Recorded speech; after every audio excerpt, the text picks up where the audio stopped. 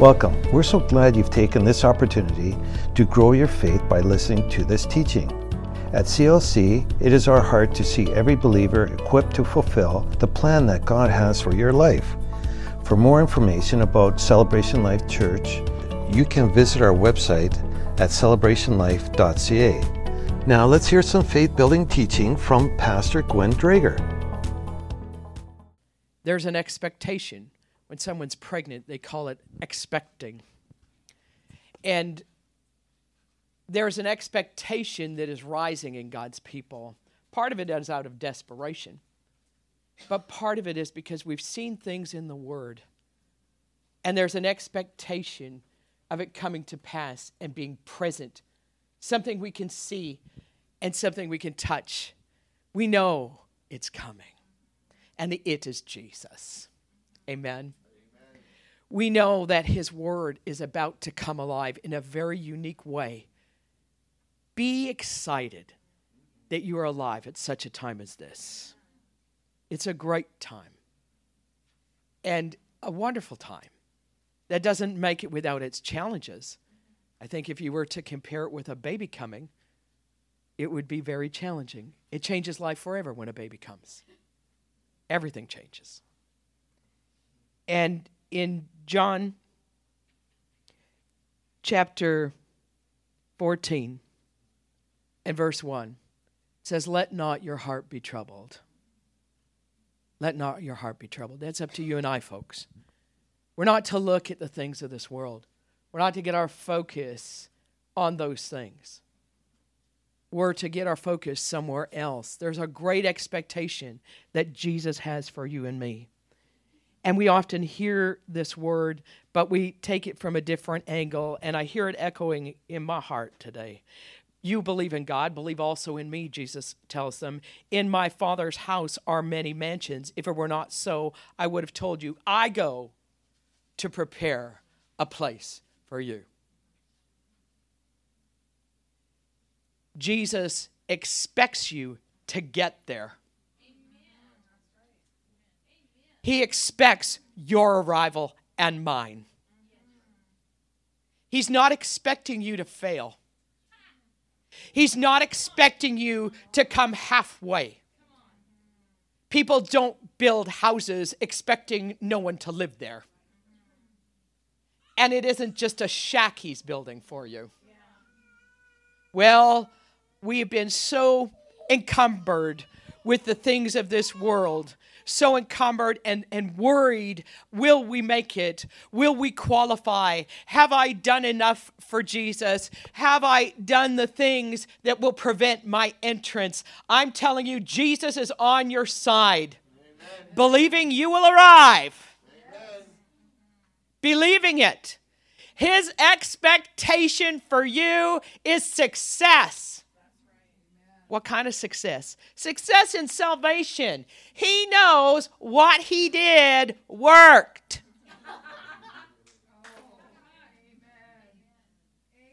He knows. Our wiggling is because we are uncertain. We're wiggling and we're moved and we're troubled by the things of this world because we're looking wrong.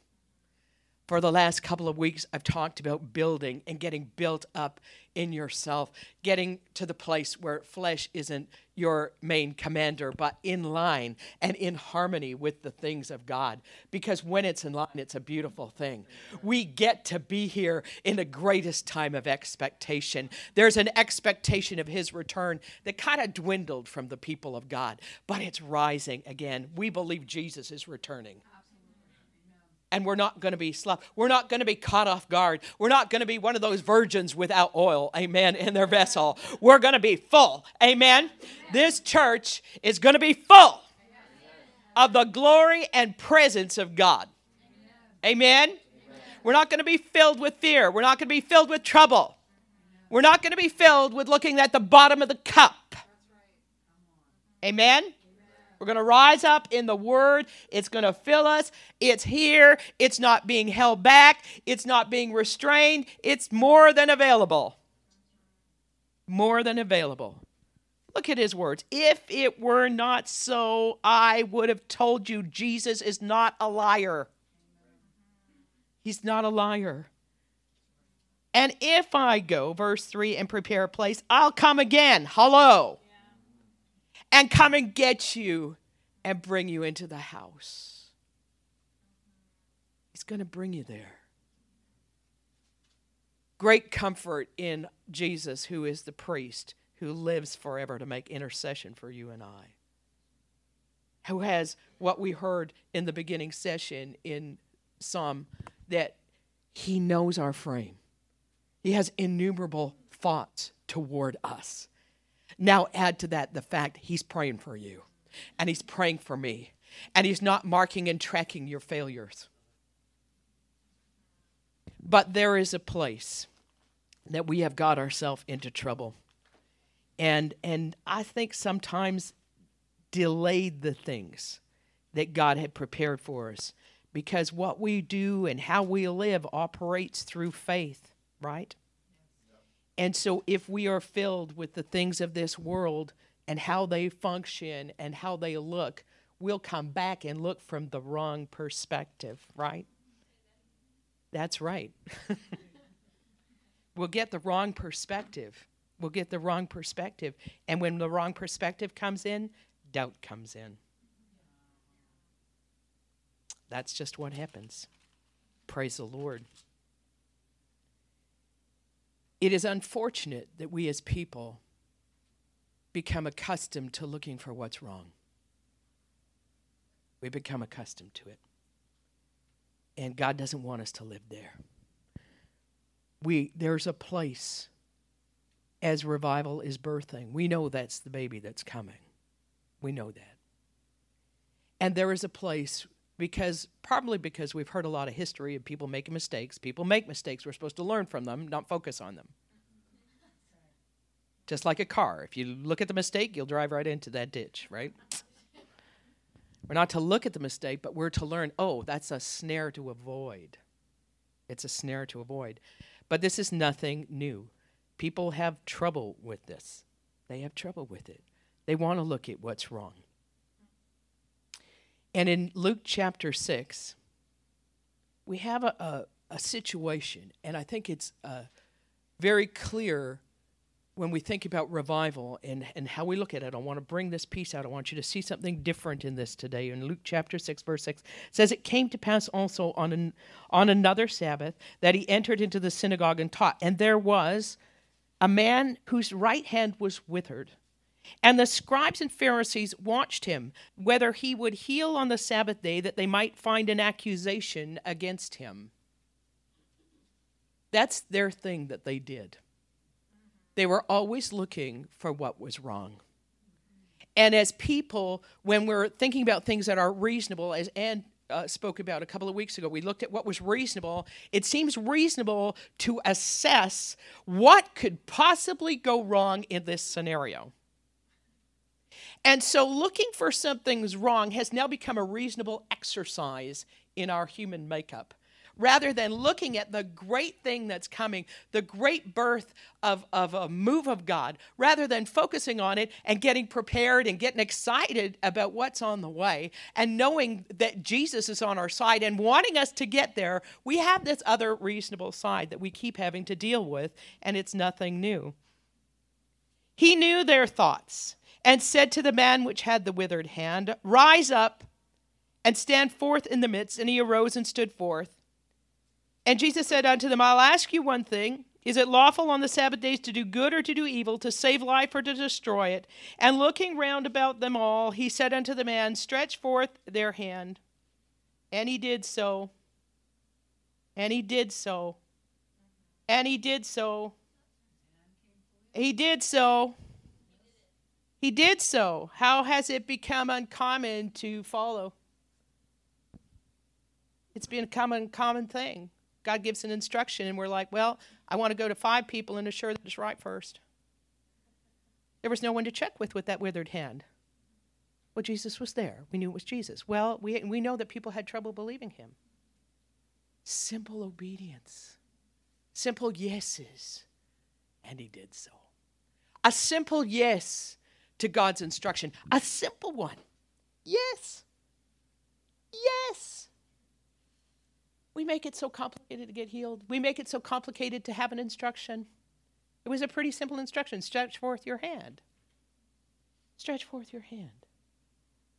And you're thinking, well, what if this fails? What if I look like an idiot and the Pharisees arrest me and throw me in jail? That's where we're at today. We question God constantly instead of questioning the devil. Whoa, what if that's a devil? Like, why aren't we saying that to crazy thoughts that come in our head? Why aren't we flipping that around? We know this is the word of God. That's why, because we're not sure. Right? So we should be saying, whoa, that's not God, get out. Right? But we're not doing that. We're questioning God instead of questioning the other. So in a simple obedience, simple, stretch forth your hand. And he did. I'm sure he's very glad he did. And his hand was restored whole as the other. Not halfway, not partway, completely whole. Now look at this next verse. And they were filled with madness and communed with one another. And we look at verses like this and we say, well, that's the Pharisees and the Sadducees, that's not us. But we know that this is happening right now. Not just in the world. It's happening in the church. That's not a bad thing necessarily that we know. We just have to be aware and know we're not going to be a party of that. It's very interesting. That word madness is the word anoia. I know, sometimes the Bible's just funny, right? Anoia. And it's a compound of these two words, stupidity and rage. I thought you'd appreciate that. I thought so. God said, look that up, so I did, and I enjoyed it. He knows how much I enjoy those things, and some of you as well. But this thing of looking at the wrong in an accusatory voice is sneaky, subtle, and tries to leak its way in and cause you to miss the wonderful expectation that Jesus had for you. See, Pharisees aren't anything new, and they might have been noted there, but they're still alive today, very much so, and not just in Israel. Amen. What do? They're looking for something wrong all the time. They're always looking to take down, to take out, to find what's wrong instead of listening for the great voice. And this is a trouble. You see, what happened next is remarkable.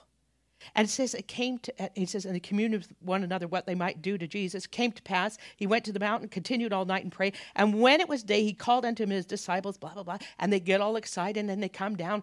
And then people started to come and they began to come and they began to come. And you keep reading in Luke and they just kept coming and they kept coming and they were coming to Jesus. And everybody says this at the end. And they said, well, if we had a miracle like this, surely revival would burst forth. And they focus on the miracle. And so there's been some of us waiting.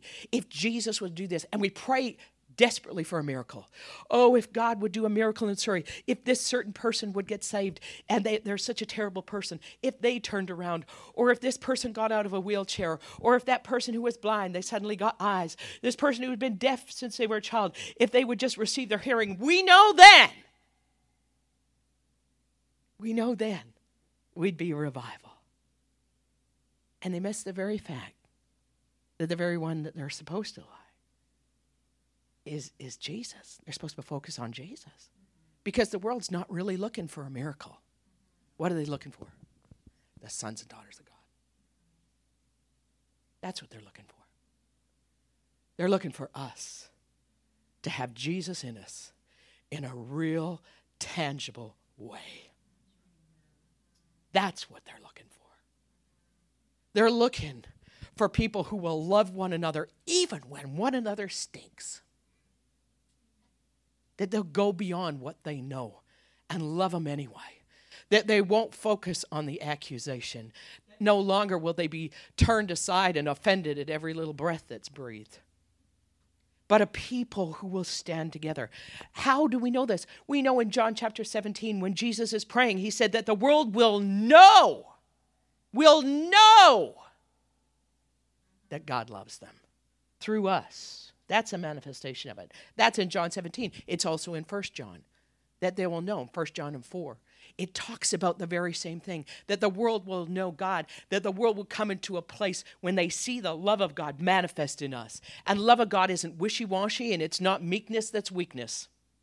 It's not any of those things. The love of God is strong. Strong to stand through a correction, strong to stand through accusation, strong to stand through when everybody's throwing rocks at you and you stand together, strong in battle, strong in not backing off but staying. It's strong in consistency. It's consistent. True love that comes from heaven is consistent. We learned about that last week. It has a continual working. And that's what's so wonderful. It's not something you can touch. Oh, I felt the love of God Sunday. There, I'm in love. No. And I'm not sure, see, because we learn so much from the negative perspective. You say, well, we love it when they're hard. Can you love them when they're good? Can you love someone when they've done right? I think is a greater challenge. The Israelites had this problem, so I think we could learn from this. That every time things went well, they went bad. Do we love the good times?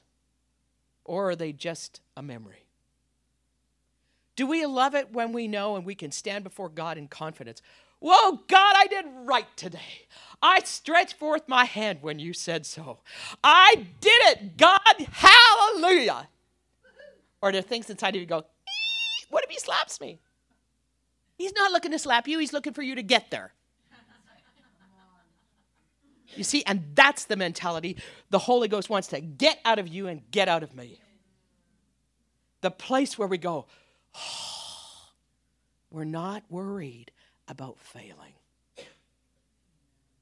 How can you possibly fail when the life that you now live by the flesh, you live by the faith of the Son of God? His faith. His faith. And he's praying for you. And he's making a mansion for you. And he's got you going in the right direction. And he's got expectancy that you've never had for yourself. Absolutely. Expectation you've never had for yourself. He knows what he put inside you. He knows when you don't use it. But he knows when you say yes. You see, we've thought that was humility to back off. And it's not really humility at all. That's nutty business.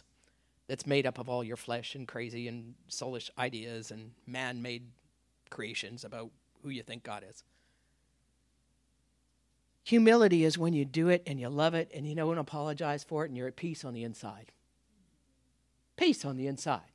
It's going to work. I trust God. And you don't look back. When he says go, and you go. When he says do this, and you say yes. That's humility. When you're not looking for somebody else to give approval to what you do. Now, the world is all full of all kinds of ideas trying to get approval for their sin. And they want you and I to agree with it to make them feel better. It won't matter.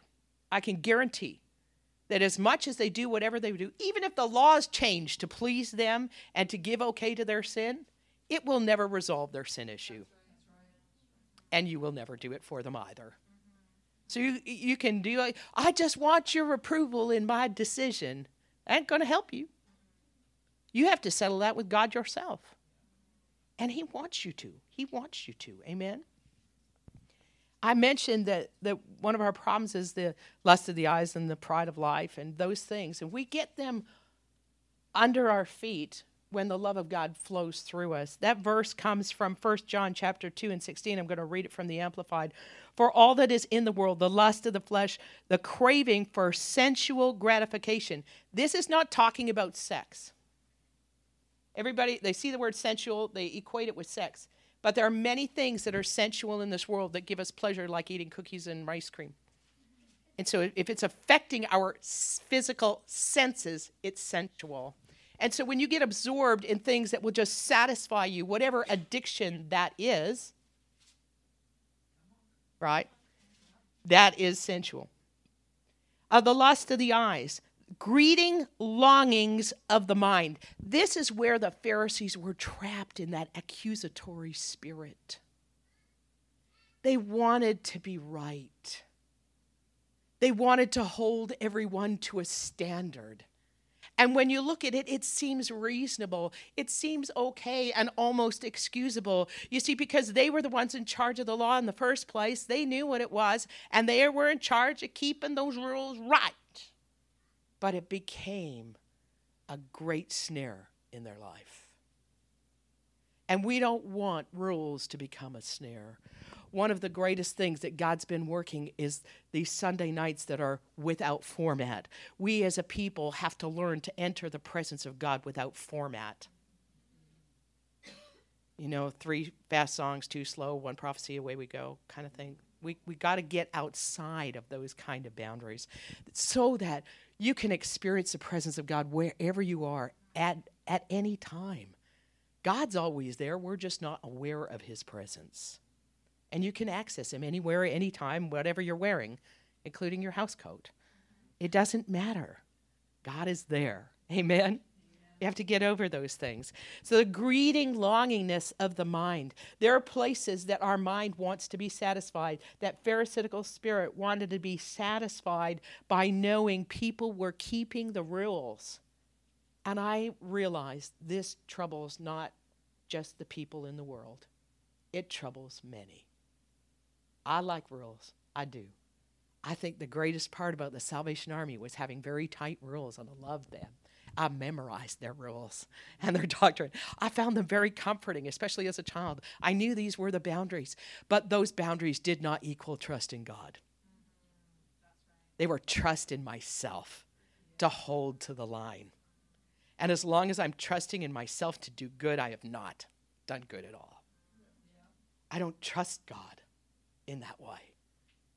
So we have to realize there's places where boundaries are healthy, but not those kind, right? We don't want to pick up that spirit of accusation. We don't want to be looking for what's wrong in that miracle. Did they tell their story correctly? Have they repeated it word for word? Have they kept every jot and tittle? Notice how the Pharisees followed Jesus everywhere, always looking for something that was wrong. And they could have had life. Jesus was right there. They could have got to know him. Jesus was right there. So many times when I've read the stories of Catherine Kuhlman, and she would talk about the presence of God filling a place, and she'd talk about the people who were like islands, and I think that's the same story. The Holy Spirit present to heal, to do good. I remember in particular one person who had been in one of those meetings, who I know quite well, had told me, I was a young man when I went to the meetings, and many people were healed, but there was this one boy. I thought, so I said, how many people? Oh, there had to be at least 15,000 people there. And how many people do you think were healed? Oh, thousands. But there was this one boy. Now, I don't know why one boy wasn't healed that particular night, but I also don't know if that one boy got healed later or woke up the next morning healed. I don't know. But in the midst of thousands of miracles, their focus fell on the one boy. Where is our focus? What are we expecting? Last week there was a powerful word about expectations. And you see, if all we're expecting is something to go wrong, we'll get it. Because expectation is a part of faith. But if we're expecting the word, if we're expecting what Jesus said to come to pass, if we're expecting it when Jesus says, stretch forth your hand, you will. You will. If you're expecting to get healed when someone says, stand up out of that wheelchair, you'll stand up or do your best, right? If you don't, you won't try. You won't try. Wonderful when we were in Africa one of the first couple of times, and I looked at that one woman. Now, she had operations, spent money on doctors trying to fix her crooked leg and walked with crutches, and she was in pain all the time. And it was one of the first meetings. And I looked at her, and we were praying for people and going down the line, and I stepped back away from her, and I went like this. I didn't even say, come. I said, come on. She threw down those crutches. She threw them down. I didn't tell her to, I didn't know she was going to take a step forward. I would pray for her. I said, come here, like this. She throws them down.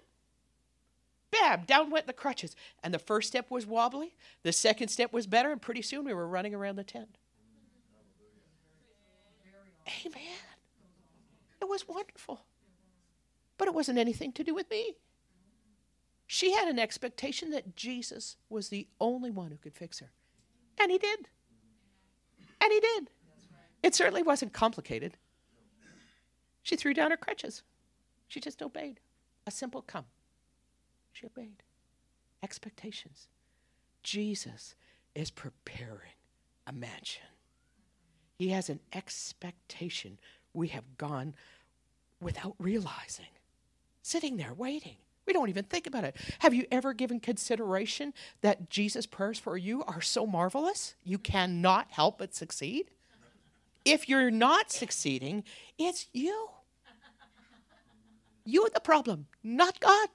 Well, I don't know if what he said is true. Stretch out your hand, folks. Where's your mansion? It's up there, but he's waiting for you. Don't get in a hurry to die yet. I thought, and here's the place, he says, and where I go, you know. And how to get there, you know. And they're like, what? I think that's my interpretation. But isn't that the truth? I don't know what you mean, Jesus. And we have many people today in the church who goes, we really don't know what that means. And honestly, when I'm praying about these kind of scriptures, rather than saying, well, God, I got this, I say, God, I don't know neither. I think that's a pretty safe path. So when you're thinking about, if the disciples are asking questions, perhaps we should as well. And we just say, what do you really mean, Holy Spirit? Could you reveal this to me? The way I know. The way I know. The way I know. That means he's planted it inside of you. And if you ever think about that for just a moment, wait. Go back to the first lesson about God creating us in his image, putting inside of us everything we needed to do to accomplish his plan. Then there's something inside of us that knows the way. He knows what's in there. He planned it. He's got a plan. We just have to keep saying yes when he stretches out his, and it says, go, go, go. Here's his hand, go. Here's his hand, go. Here's his hand, go. And trust that where we get pulled, is going to be part of his great plan. The way that we know inside. And in John 17, verse 3, he said, this is life eternal, that you would know God, know him. So if we're coming to the place and we're born again, there's an inner knowing that will anchor us. How do we know? We begin with trust. God, I trust that this will work. I trust that your word says that I know that as I step out, I'm going the right way. Don't you think if he's got a plan for you and he knows where you're going, that when you step out, he couldn't course correct you? He can course correct you.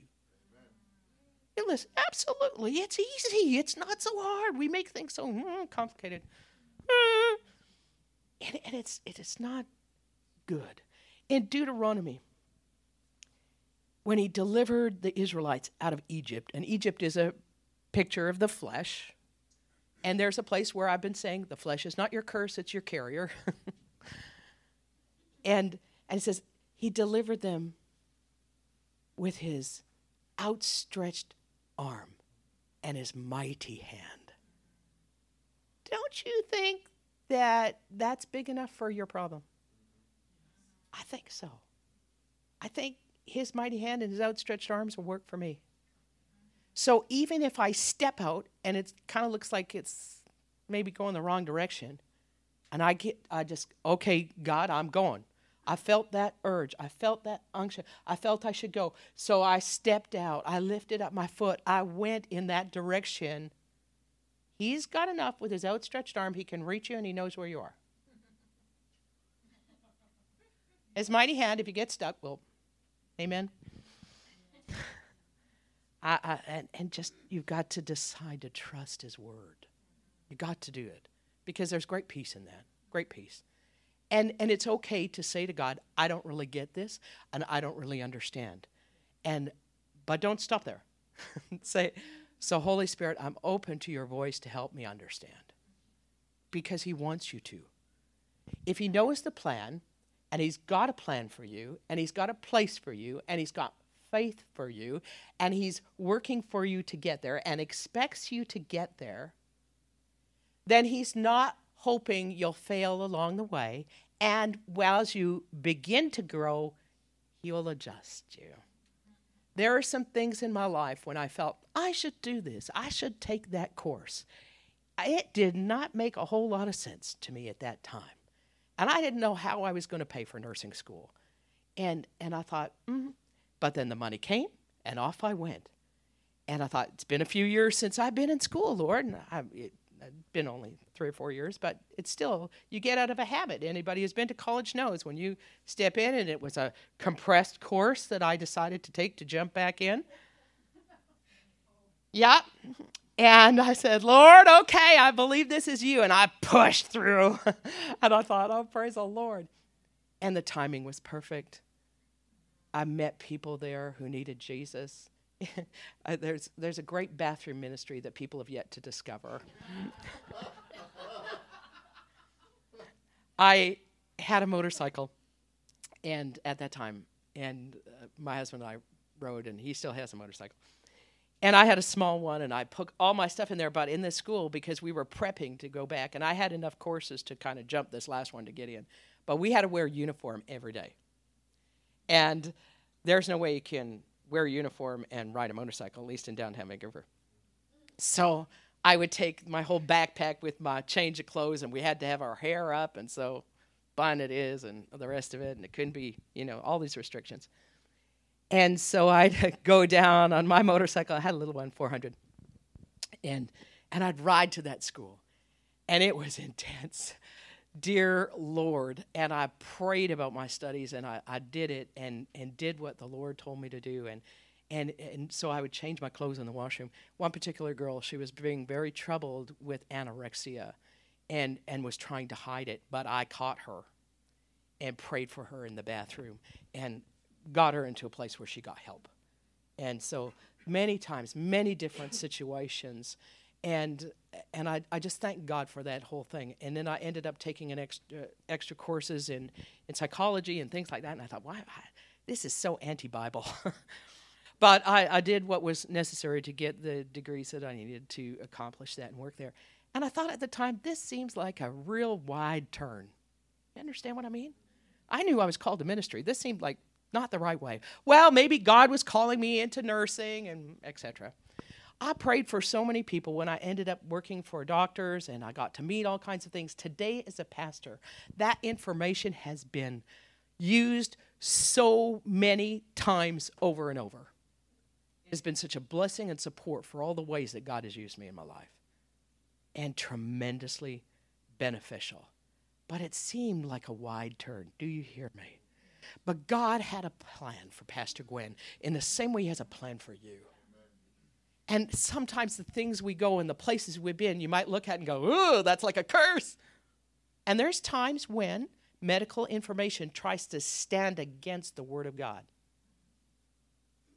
And I have to know this is the Word of God. It's superior to that. Superior to what I know may happen or may not. Amen. So don't let it trouble me, but I let it be a blessing in the way that God intended. There are many other things that I thought, dear Lord, why am I doing this? I was in a missionary group for years, and it was such a blessing. I ended up staying almost every time with pastors. I saw so many physical miracles on the road and learned to evangelize in different ways. I learned more about what God was doing and how I worked with others. I had to live with others in a very tight situation for like 6 months. That was a special blessing. And we would travel in a very small van, and there'd be like 6 of us for 4 or 5 months. Yes, it was a unique experience. I learned how to play well with others. But God had an expectation for my life. And in the same way he has an expectation, don't curse your past. Let the valuable gems be a blessing and a strength. Allow those things that you are supposed to learn them, grow for them. Let them be stabilizers. Let them be boxes you can stand on and preach from. Let them be a message in your life. And let them strengthen and have you realize just how many times God's been with you, took you through, and now you're standing on it. It's amazing. It's amazing.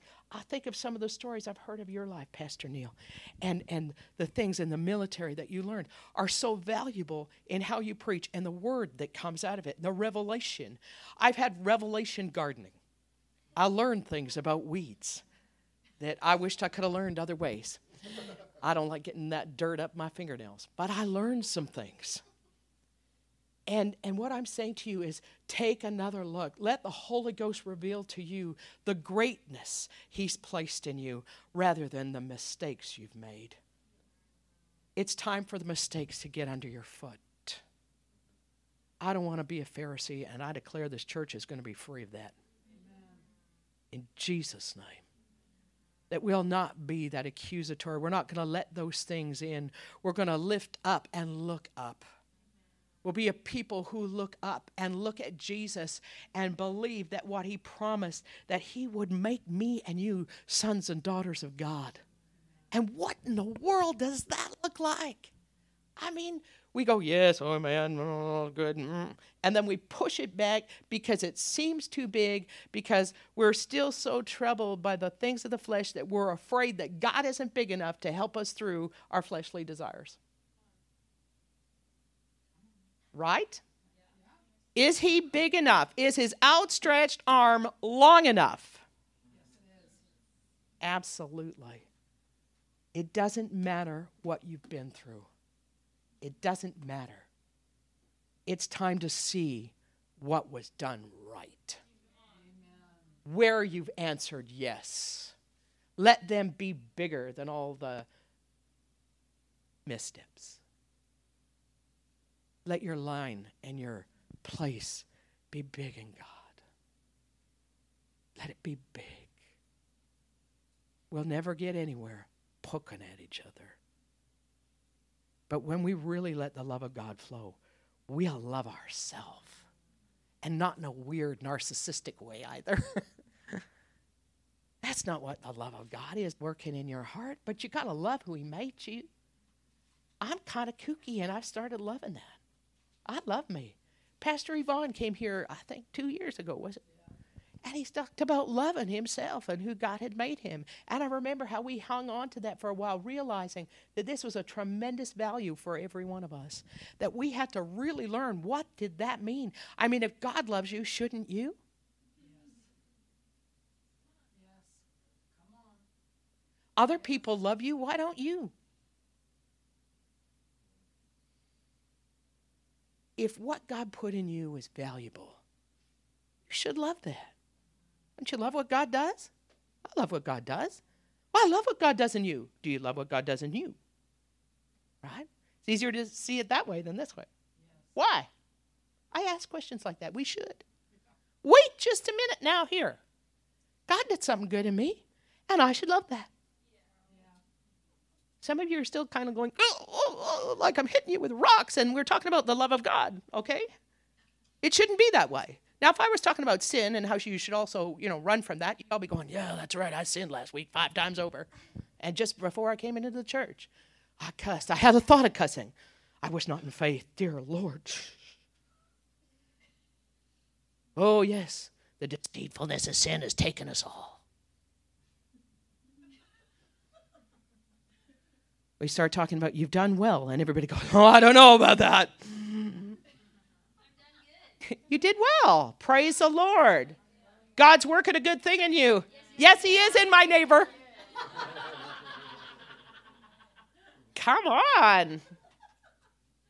He did it in you. Thank you, God, you worked this in me.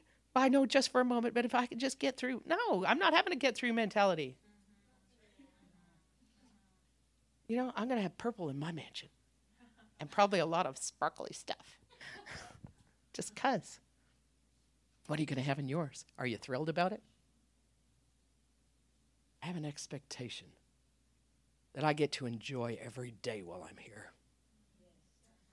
And let it rise bigger than every other crazy bit that goes down. Start questioning all those other things. Wait, don't disturb my joy. Get out. No, we think, no, we'll just have to tolerate this. Why? Why are you tolerating failure thoughts? Why are you tolerating all that? We're so afraid to do right. So engrossed in not getting through or worried. Oh, see that you be not troubled. And the whole sentence is about troubled about this. We're troubled about doing right. We're troubled that we'll never be good enough. It's time we slapped it in our own face. Smarten up. We talked about that too, didn't we? I'll say smarten up. Just be up. Amen. God's so good. Amen. Praise the Lord. I want to read to you one more scripture. I'm just finding it here. Praise the Lord God. It's in, we'll just go this way because I know where it is. Praise the Lord. 1 Corinthians chapter 3.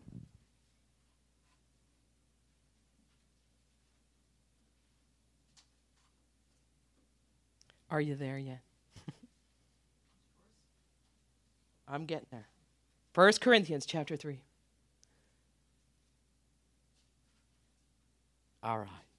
We talked a little bit about verse 3. You're yet carnal, whereas there among you envying and strife and divisions. Are you not carnal? Walk as men. That's where most people get stuck. That's right. I'm in strife every other day of the week, and I'm walking like a man, and there's no help for me. There you go. Now you're starting to get this. That's not the way we're supposed to think. Because I don't know about you, that's baby talk. Are you a baby? Good. Then that's not you. It maybe once was. Right? But we're not babies. I say, I'm not a baby. Praise the Lord. I don't get into little squabbly fights. Whew. That was hard. Maybe we should say that again. I'm not a baby. I'm not a baby. Soother's out. Bottle down. Blankie gone. Tell you what, folks, we'll get there. We'll get there. I'm not a baby anymore. I'm not a baby. Well, one says I'm Paul and the other I'm Apollos. Are you not carnal? Well, we got to figure it out, and that's where we're camping. But we're not camping there anymore. Amen. I like this one more than that one. Nah. That's not our business because we're adults in the Word and we're adults in Jesus. We're adults. We're going to act like it. Amen. We're going to figure out what that means. And he says, verse 5, who then is Paul and who's Apollos? But ministers by whom you believed, even as the Lord gave to us every man. I have planted, Apollos watered, but God gave the increase in every way. He's increasing in you. He's increasing in me. Increase isn't working bad things. Increase isn't working failure so that you can identify it easier. Look, there it is, all my failures of life. It's not an increase in failure. It's not an increase in sin. It's not an increase in the vision so that you could see more sin.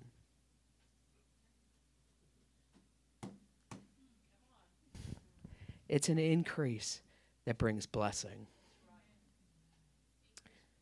So neither is he that planteth anything, nor he that watereth. They're just doing their job, folks. Let's just do the job and let him work his good thing in us. Every man shall receive his own reward according to his own labor, for we are laborers together with God. Does God build junk? No.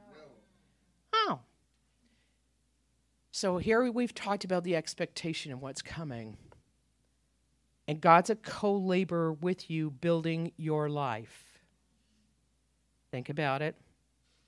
Does he build failure? No. Does he only build good? Yes. Why? Because he is good. That's right. So if he's only good, he can only build good. Absolutely. Absolutely. Only after his kind. And we're a co-laborer with that. We got to let go of the laboring of ourself and the baby labor of building blocks and Lego.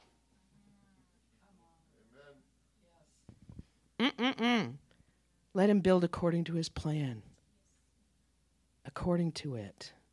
And we will be that manifestation. If he said that's what the world is looking for, the manifestation of the sons and daughters of God, he knows how to build it in you, and he knows how to build it in me.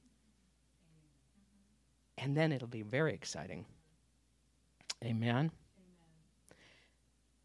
For we are laborers together with God. You are God's husbandry. You are God's building. Yours mansion, folks. And you don't got to wait for heaven to be his building. None of his plans have ever said, and when you get to heaven, everything will be better. I started eternal life the day I said yes to Jesus. And so did all of you.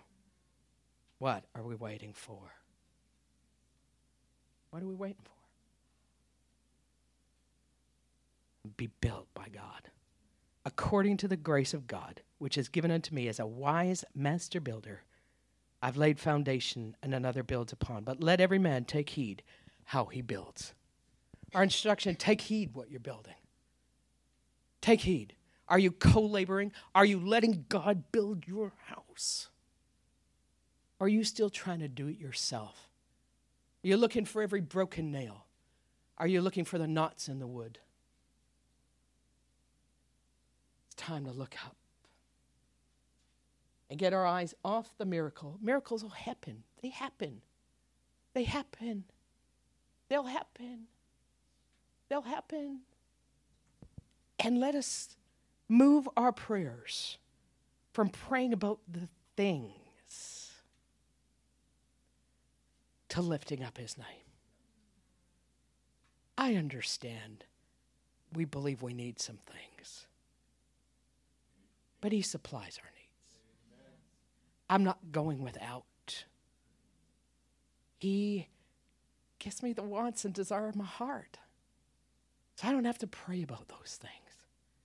But when I lift up his name, when I get my focus off the earthly things, and face it, if I need a miracle in my body, it's an earthly thing, because it's an earthly tabernacle. He'll take care of it. He'll take care of it. In every instance where I've seen those kind of miracles, and I have, it's been where people lifted up his name and took their focus from the ground to the ceiling. Look up, for the Son of Man draws nigh. Look up from your situation and seeing he's partnering with you. He's building with you. You don't have to be troubled one more moment. He's got something built in you. And it's a good thing. It's a good thing. It's a comfort thing. Hallelujah. Hallelujah. Hallelujah. Thank you, Jesus. Why don't we just have a moment of prayer right here? Just begin to worship God. Just begin to lift up his name.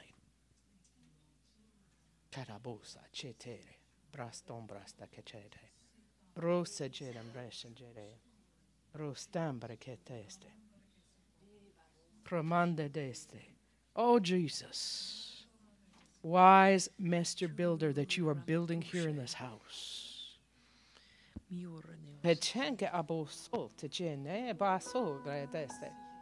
Prodende ebo kambele kaso toroshima yandela kasabu kasiche dende abrosa chere dese. Itarabos. I thank you today that there's a clearing of matter. Just like before a house is built, there's a clearing. There's a clearing of trees. There's a taking and a removal of the junk. I thank you today that the words are removing junk. They're removing junk. There's a junk removal even taking place in some of your minds right now. There's a junk removal that the Lord is doing if you'll allow. If you'll stretch forth your hand, he'll remove the junk that's troubled you, says the Lord. He'll remove the things that hindered your growth and caused your building to have problems in its foundation. There's a junk removal occurring right now by the Spirit of God. There's a junk removal. There's a junk removal of where you have spoken wrongly over yourself, where you have held yourself down, where you have persecuted your own self, where you have turned on yourself and poured through everything that you believe God needs to fix and it is wrong in your life. And I thank you, Holy Spirit, right now for junk removal. Hallelujah. Hallelujah. Even some who are going to watch this live, there's some of you watching, maybe not today, but maybe in a couple of days. There's some of you out there and you needed some junk removal in your life, and God will do it for you just the same way His word is true. There's a building that He's doing. There's a foundation layer that's needed to be just refined and pulled out of the weeds. It's been there. The foundation's there, but it's like there's all this grass and weeds and junk just all over, but it's there. The foundation's there. And there are words that are there. Some of you have held even since you were small children. And you've thought, it's too late. Some of these things have passed me by. I missed that go. I missed it when He said to me so many years ago, I needed to move, and I did not. I needed to go here, and I did not.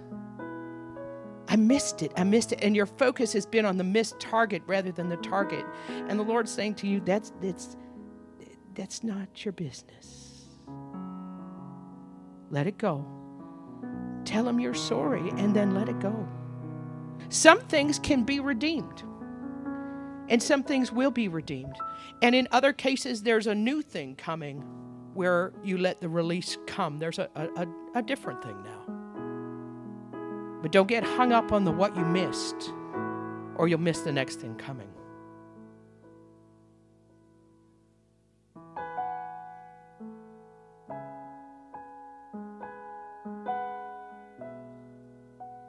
Pecendo occorre desta oramata, pegendo gosto coce, cena matanda e prosta dece, prendendo o sempre gesto tra, stambro che jete breste. Yes, it's coming. Yes, He's coming. He's coming. He's coming. Queltosta, apocaste, I prostenge de dosta carienge, bramando gosto coce, I prostenge de conge embranda, e tora deste, I prosteke. Look up. Oh, look up, people of God. Look up. Prestenge de bos agende. Thank you, Lord. Thank you, Lord. Hallelujah. Hallelujah. Hallelujah. He knows how to build you. He knows. He knows. Hallelujah. Oh, by His mighty hand and outstretched arm, He will take you. He will take you into places you didn't know you could go. He'll lift you and set you, and you'll not be moved. Oh, by your mighty hand. By your mighty hand we will go. We will go, we will go. By your mighty hand and your outstretched arm, let it be, let it be. In Jesus' mighty name. Hallelujah. Hallelujah. Praise the Lord. Hallelujah. Amen. Amen. Hallelujah. Hallelujah. Amen. Thank you for listening today. We hope you have been strengthened and encouraged by the message you've heard. To hear more from our pastors or to learn more about Celebration Life Church, you can visit our website at celebrationlife.ca. You can contact us by phone at 604-594-7327, or you can write to us at Unit 2A, 13139 80th Avenue, Surrey, BC, V3W3B1.